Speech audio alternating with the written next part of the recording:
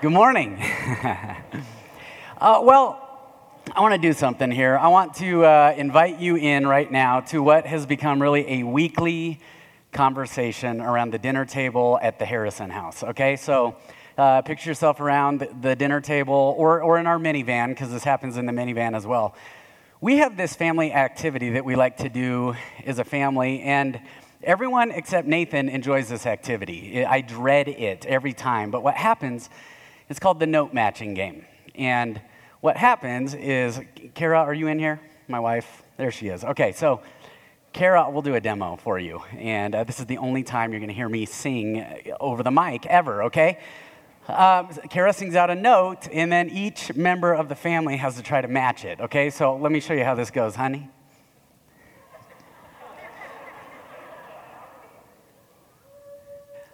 Ooh, no? All right. I wish I was messing around right now, but that's how it goes. So here's the thing. Lainey, she nails the note every single time. True, our middle child, she nails the note every single time. Lincoln can hit the note, and then it gets to me. So that I don't feel so terrible about myself, we're all going to do this together, okay? Honey?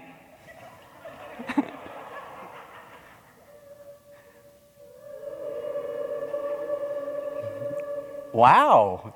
So that might have been incredible. That might have been lousy. I couldn't tell you because it's just not my gift. I don't know. I mean, we used to watch American Idol, and this, the auditions are the best part because you have like the just stars in the making, but then you have those that just they need to be done. So we'd watch these auditions, and one would get done. And I would look at Kara for cues as to what I need to be listening for, is good or bad. And I was like, that one's not going on, is it? And it ended up like being the person who went on to win the whole competition. Then there were others that I was like, that was incredible. And she was like, no, that was terrible. For me, I'm just proud they got up and tried. So anyhow, here's what happens though. We'll play this game. And True, she wears her heart on her sleeve, and she'll tell you what she thinks. True is our truth teller. So she will get very intensely upset when I don't hit the note. And she has gone as far as like smacking her hand on the table and saying, Dad, we would be great at this if it wasn't for you. And after I ugly cry a little bit, we get through it. But that brings up a question. Have you ever felt like you're on the cusp of potential realized, but there's just like one thing in the way? That there's just something keeping you from that? For True, it's her dad in the note matching game. We could probably have an album, sell millions of records in her mind, but Dad has to get his voice in there. And I imagine as I talk to people that everybody has that area in life, where there's so much potential and it feels like you're on the verge of it, but there's just something that keeps you from getting there. And the reason that I bring all this up is because if you've been here, you know we are in the middle of a series on Ephesians. It was one of Paul's letters to a church in a place called Ephesus. And for the first 3 chapters, as Thomas has walked us through them the last few weeks, for the first 3 chapters, Paul is speaking to the potential of God's call. And it's this really high call, and there's really big language that Paul's using, and some of it's abstract. And I remember the first time I read it, I just went, what does this have to do with me? Like, what does this have to do with me? And as you're going to see this morning, as we get into chapter 4, Paul is now shifting from the potential and the high calling of what God has called us to now the practical implications of what it all means. And so what he says at the beginning of chapter 4, he says, you know what? To the church, you know what you're like? You're like a body. You're like a body that has to function together in unison. And I remember reading that for the first time, and I went, that's great, but what does that have to do with me as an individual? And that's what we're going to talk about this morning, because Paul goes so far as to address the potential of God's calling, and then he talks about what that means for the church. But as we walk through this morning, we're going to see exactly what it means for you and for me in our daily life. Because there is so much potential. There is so much potential wrapped up in this, but there are some unique challenges that come with it. So we are going to be in Ephesians chapter 4 if you have your Bibles. Otherwise, it'll be up here on screen. But look at verse 7 of Ephesians chapter 4. He says, "But to each one of us." Now, I'm already stopping because when I was a teenager and I would read the Bible, I would open up, and this is about how far I would get into it before I hit the off switch. So I want to have us read this just slightly differently. "But to each one of you." See, when somebody looks at you and says the word "you," it's one of the most powerful words we can hear. And Paul is saying this is a we thing, but this is a each one of us, you thing. But to each one of us, but to each one of you, grace, so much in that word, grace has been given as Christ apportioned it. In other words, you have been given something from Jesus himself. Verse 8, he says, this is why it says, when he ascended on high, he took many captives and gave gifts to his people. Let me read that again. He ascended on high, took many captives, and gave gifts to you. See, now it's personal because it's you and it's me. It's each one of us, but we've got to read that as you. See, a lot of times I think what we do when we read the Bible is we look at it in third person and we think, oh, well, that applies to other people, but maybe not me. And one of the first challenges that I think this brings up for us, and one of the first things that Paul is highlighting, is that when we see the gift, we see it in others, but we have a hard time seeing it in us. But God says, no, you have a gift. I gave you a gift, not just everybody else. Thomas referenced this a few weeks ago.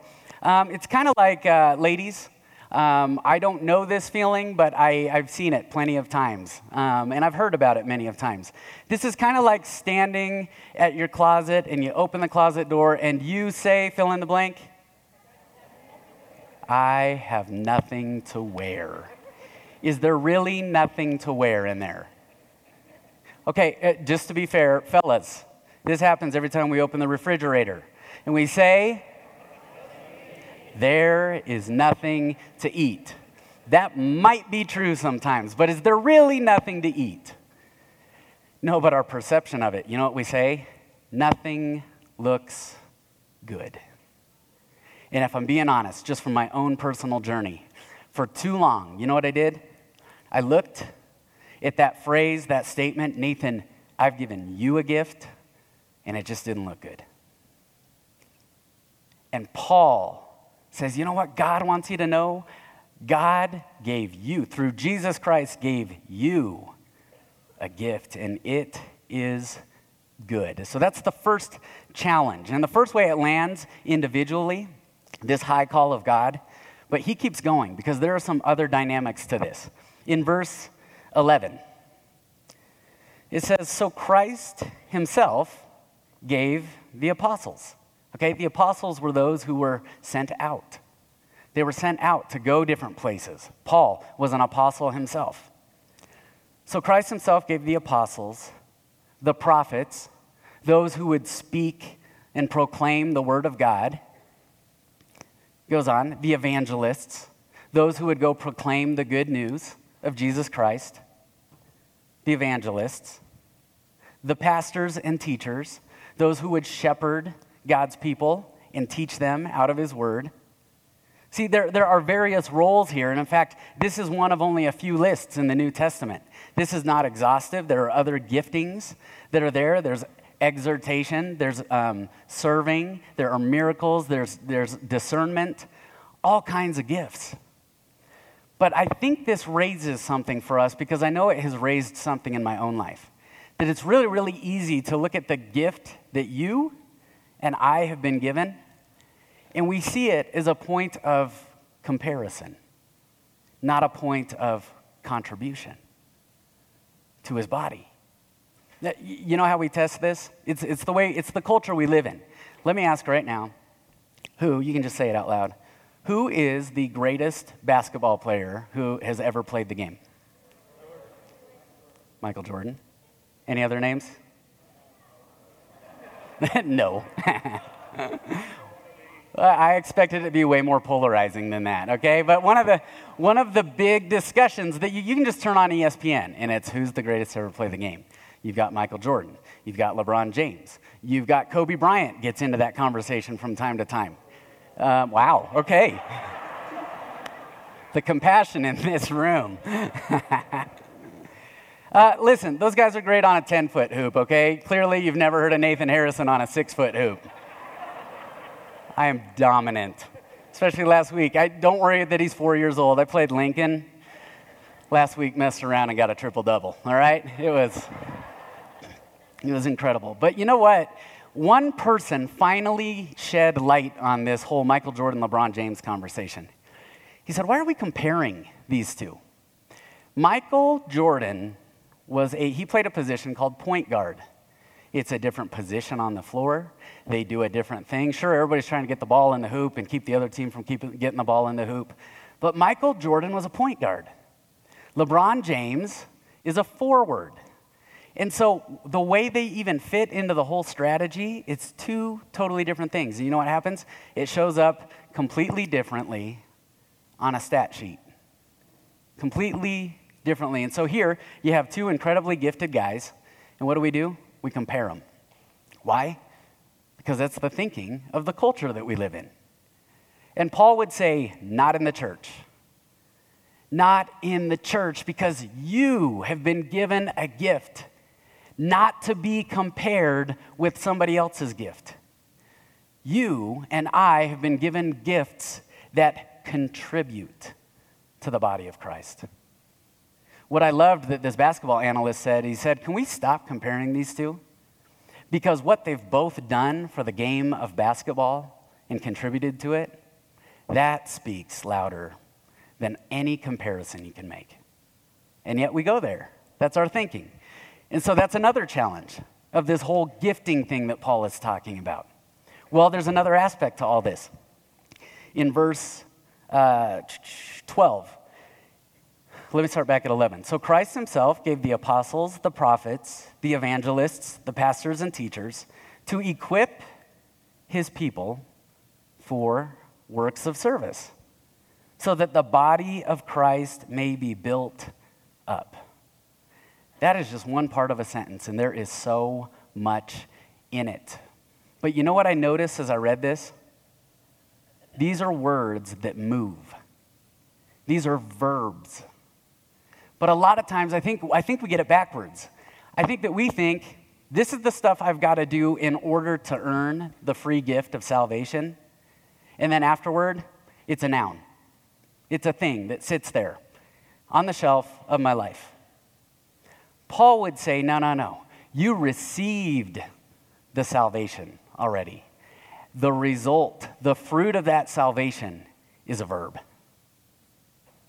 It equips. There are works of service. It serves. It builds up. But too often we mix that up and we get that turned around. In other words, the other challenge that we face when we're trying to figure out how does the high call of God and its potential land in my life individually? Well, we often see it as a noun when it's a verb. When I was 20 years old, I needed money. I needed to make money. So I was like, you know what? I'm going to start a lawn business. And so I started Holy Ground Aerations, and basically, without nerding out on you guys right now about lawn everything, we in Colorado have clay soil. And so one of the things you have to do to the soil here is you've got to loosen it up. And so some of you have probably had it done. You get your lawn aerated. It pokes holes in the soil so that water and nutrients can get down there. Well, I thought, I'm going to do that. And so I wanted to get the money together for an aerator, and I found a used one, and I was about $300 short of buying it. And so my parents, they gave me $300 to go get this aerator. So I got this aerator. I was all excited. You know what it did for about the first 3 months that I had it? It sat on a shelf in the garage. It just sat there. Didn't do anything with it. And so a few months later, I was like, man, I don't have any money. And my dad was like, you do have an aerator that somebody helped you get. Somebody helped give to you. And I went, oh my gosh, that was the light bulb moment I needed. I had forgotten all about it. And over the next 7 years, because I count everything, I did about 3,000 aerations with that thing before it finally died. That worked out to about $90,000 worth of business, most of which I feel like 100% of it went back to taxes, but that's another story. Anyhow, did you know the gift you've been given is a verb? It's got to be put to use, Paul says. It actually serves a purpose. It equips, it serves, it builds up. And all this is pointing to, it's all pointing to something that Paul is about to finish this thought with. In verse 14, here's what he says. 13. He says, until we all reach unity. Unity. Do you want to know what one of the last things Jesus prayed for his disciples was? Unity. On the last night of his life, which probably means it was pretty important, he prayed for unity. That when everybody is using their gift, when they've discovered it, when they haven't distorted it, when they decide to use it, you know what happens? It creates unity. Unity in what? Unity in the faith and in the knowledge of the Son of God. And the result of that, the body becomes mature. Do you want to know what one of the threads throughout Scripture is? That we mature. See, God plants seeds and they grow. We're born and we grow. What God does throughout Scripture grows. It matures. And so Paul is saying, there's this really high call of God, but it starts with every single person discovering and using their gift. It'll create unity, which creates maturity, and the result of that, he says, attaining to the whole measure of the fullness of Christ. Paul is getting to something here. It's a reminder that honestly, we can't miss. As a church, we cannot miss. God is looking at the church. You know what he's saying? I have given you everything you need to grow into everything I need. I've given you, church, everything you need to grow into, to become everything I need. And it's not that a God is needy and he needs us. It's that God chose to do it this way. He chose to do it this way. And what does he need us for? Well, 4 times in Ephesians. You know what it says? You know what Paul references? God wanted to make a statement, an example, to settle once and for all in the heavenly realms. The powers and the principalities. He wanted to send a message of his power, of his might, that he is sovereign. He's the one true living God. That's the high call that Paul is referencing in the first 3 chapters. And here in chapter 4, he says, all the way down to the church, all the way down to each member of the church, you play a part. Your gifting is what he uses for our growing. And so he goes on. He fleshes this out a little bit more. In verse 14, he says, then we will no longer be infants. There's that maturity piece again. We don't naturally stay infants. We grow. And Paul says it's the same. It should be the exact same with the church. We should mature and grow. Then we will no longer be infants, tossed back and forth by the waves, and blown here and there by every wind of teaching and by the cunning and craftiness of people in their deceitful scheming. Do you want to know the implications when we don't discover our gifting that he's given us? we get deceived. We get deceived, and suddenly we start looking around and we think, well, that looks like a good way, and that looks like a good way to do it. Maybe that's how we grow a church. Maybe that's how we get life into our church. When we distort our gifts, same thing. When we know we have gifts and we don't put them into use, same thing. It was so interesting to me. I get, once your email address is out there, you get on these lists. I actually got an email 2 weeks ago, and no joke. So the subject line says, "Want to see the Holy Spirit move in your church?" I was like, okay, this has sales written all over it. Click on it, and it goes into this program that for 10 payments of $49.95, you can see the Holy Spirit move in your church. And I thought, it's a sad commentary on our culture, but it shouldn't surprise us. It shouldn't surprise us.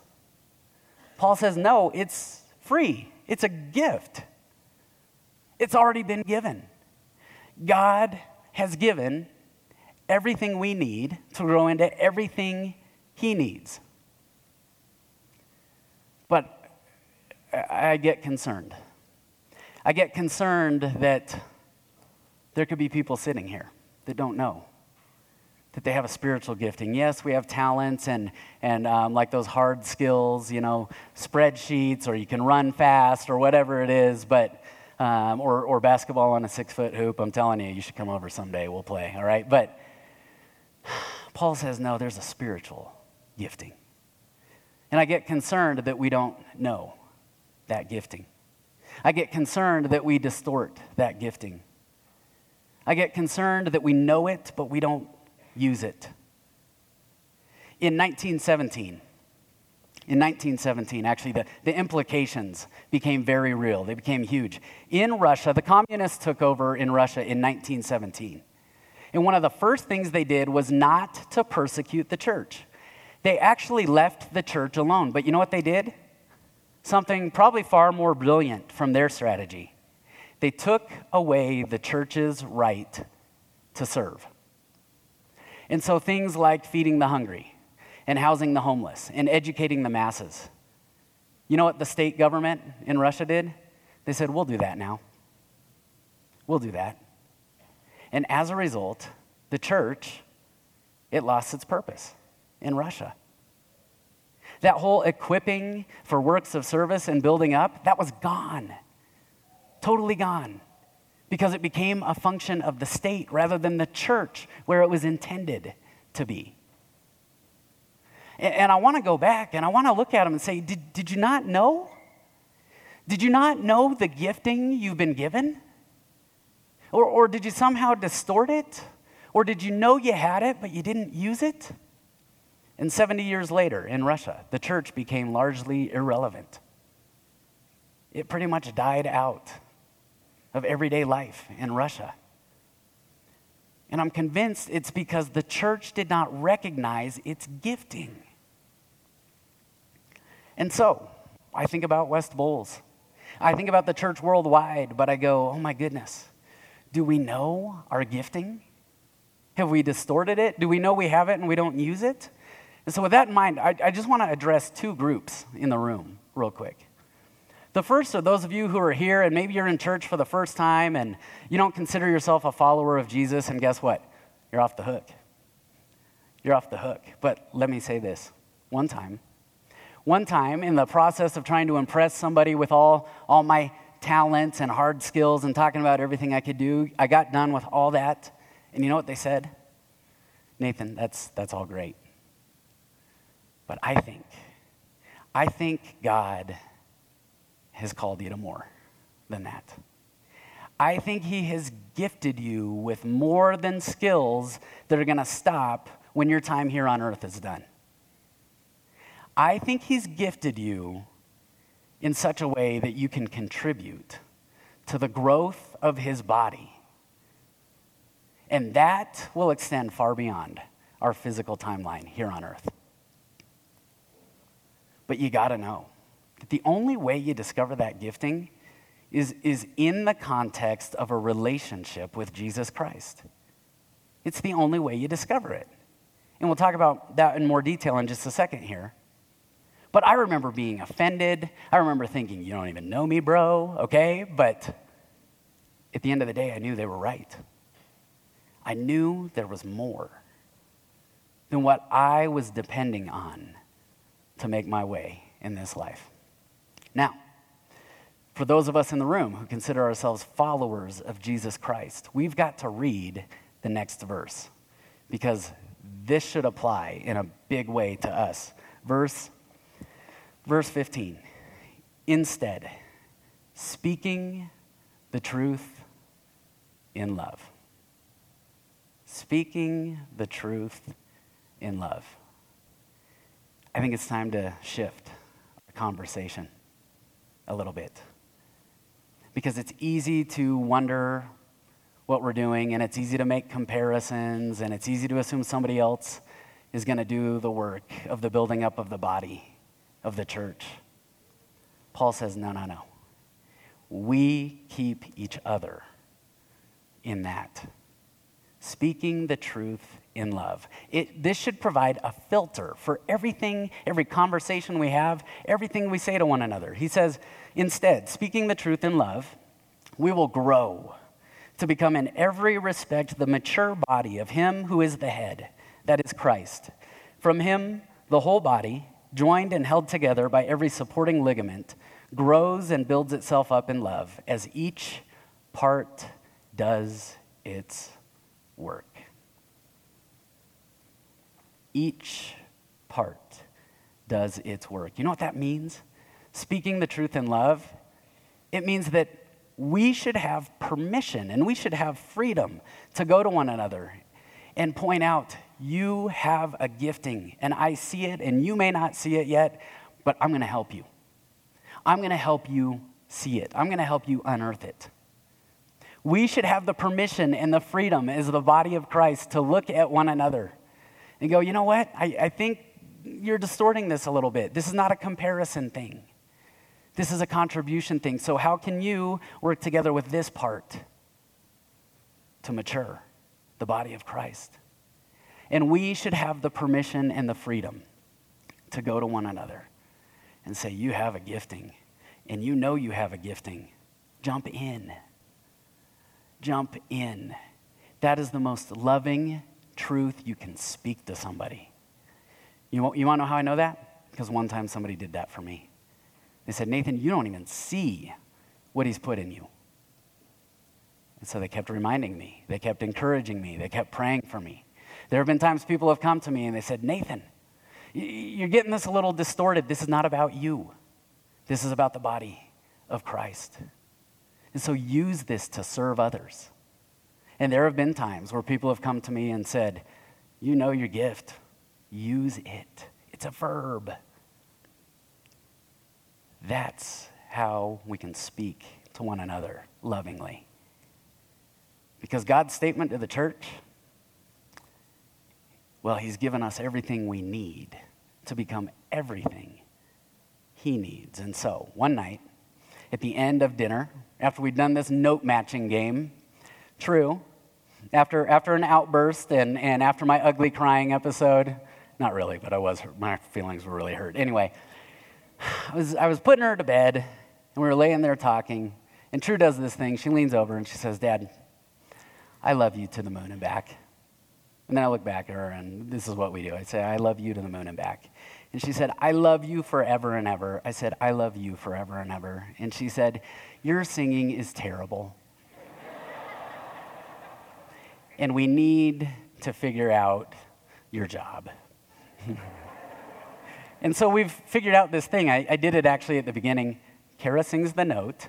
The kids hit the notes. I just point at them and tell them when it's time to start. And guess what? It sounds great, and everybody has a purpose.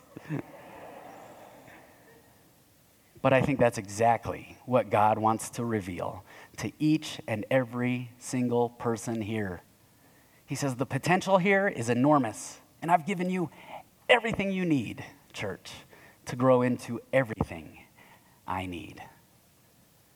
Let us be a church that lives up to our fullest potential. Let's pray.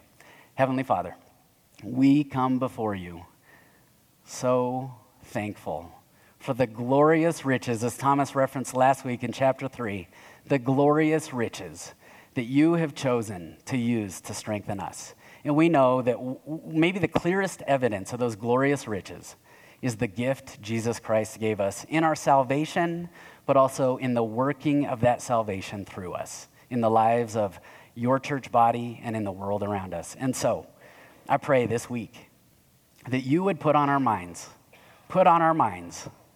to pursue you and to find that gift. And it's in your precious Son's name, Jesus Christ, we pray. Amen.